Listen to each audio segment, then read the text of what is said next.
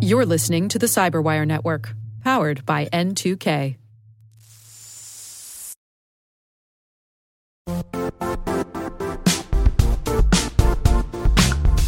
The IT world used to be simpler.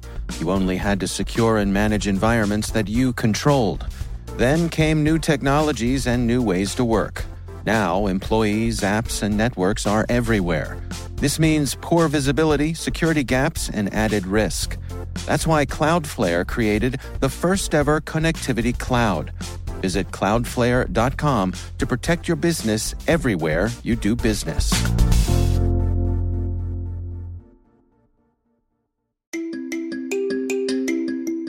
Hi, my name's Bernard Brantley. I'm CISO at Corelight.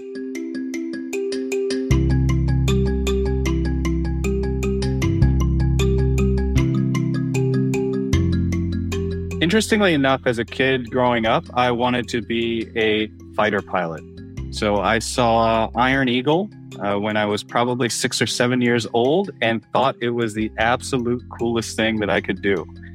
What I later learned was that I had astigmatism, which was limiting for me to become a military aviator. And that changed the kind of dynamic and situation in my life to where it's say, hey, I now have no idea what I want to be when I grow up.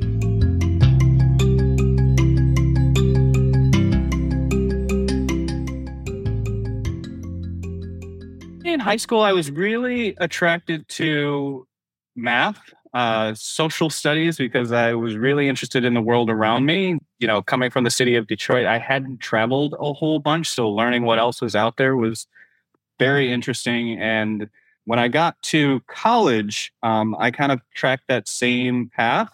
I studied economics. I also studied civil engineering. It was kind of interesting to say that had I have completed West Point, I would have been a economics major with a civil engineering minor, which probably are not two more disparate things to go after from an education perspective. But those are the types of things that held my interest.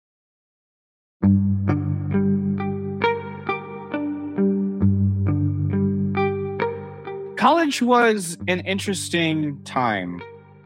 Coming up through school, I wanted to be an aviator, and that is all that I wanted to be. When it came to make my decision for college, and I learned that I could not be an aviator, for context, I had been accepted to the United States Air Force Academy, United States Naval Academy, as well as the United States Military Academy, thinking that the Naval and Air Force would have been my choices so that I could go be an aviator. It kind of became oh no, I have no idea what I'm going to do. And so I selected West Point. So I went into college without a full understanding of what going to the military academy meant or what that would look like. And to be quite frank, I absolutely hated the experience, which is a large contributor to why I did not finish there. Since then, I have yet to complete college. I've got some things in the works now to see that through and then kind of move on to a more advanced degree. But all in all, my college experience, while rewarding and fruitful, was not great for me from a kind of personal aspect.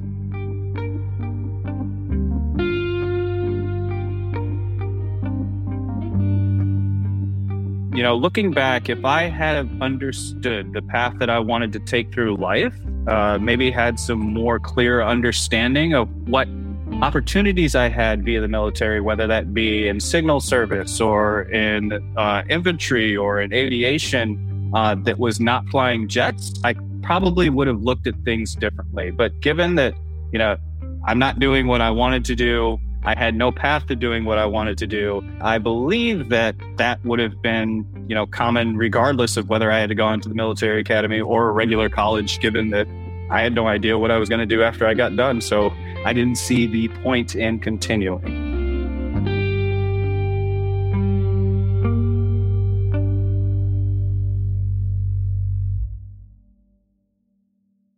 My last job before I got into tech was an assistant manager at Lady Foot Locker. And you're saying, how the heck did he go from United States Military Academy to Lady Foot Locker?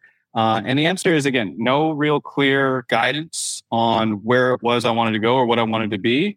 The Lady Foot Locker experience was not one that I'd recommend to anyone. For me, that just was not it. And I figured I needed to go do something different.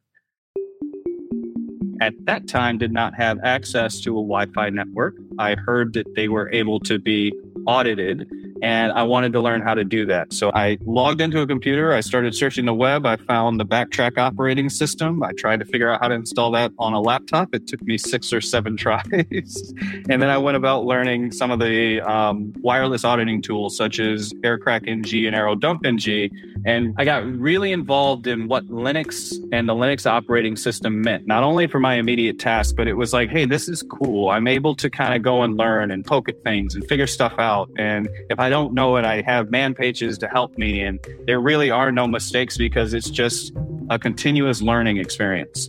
Luckily, I was able to take that with a couple classes at a community college. And I was going through Craigslist and saw an ad for a data center support technician. And I had no idea what that meant, but it said needs Linux experience. And I sent in my resume and I got a call, and there's where I started. Nighttime support at a data center.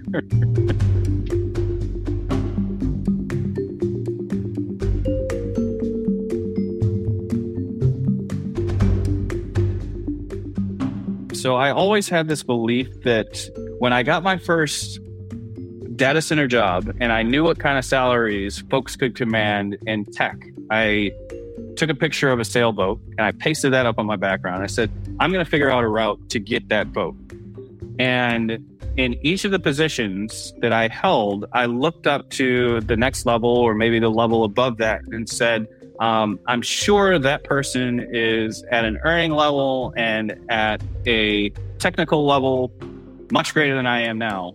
But I think I can get there. Let me go learn everything that person knows so that if ever asked a question, I can show that I'm the person that they want to bring into their organization or bring into their team, and ultimately that I could be in that succession plan. And so moving from the kind of lower on the rung, nighttime tech support up and through systems administration and into network security analyst, it was always that, let me see what's there above me, which ultimately resulted in me getting aligned with directors and principals at both the Microsoft and Amazon scales, which gave me the robust set of skills required for Corelight to come say, hey, we're looking for a CISO.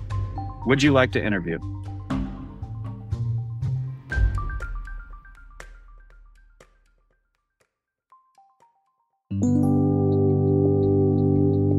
I'd like to think I'm pretty good at handling adversity. I've been through quite a bit in my life in multiple different periods for multiple different reasons, some self-inflicted, others not. I've come to the point of overall acknowledgement. Like, it doesn't matter what it is. What does it take for me to get to the point of acknowledging that I own this problem? And once that acknowledgement happens, what are we going to go do to solve it? So I spend minimum time trying to spin my wheels or kind of stay in frustration or a down period and really try as quickly as possible to move from, hey, this was a tough day into, all right, this was a tough day because maybe I didn't commit enough time in this area, or maybe I could have had a better conversation with this person. So what am I going to do to solve it? And get right back into, these are my objectives and goals for the next day or the next period to ensure that I correct whatever reasoning there was for me having that type of day, and ensure that not only do I not experience it again, but my teams or the folks that are involved in that are better prepped to handle it in the future and ultimately remove that as, one of those things that happens within the organization.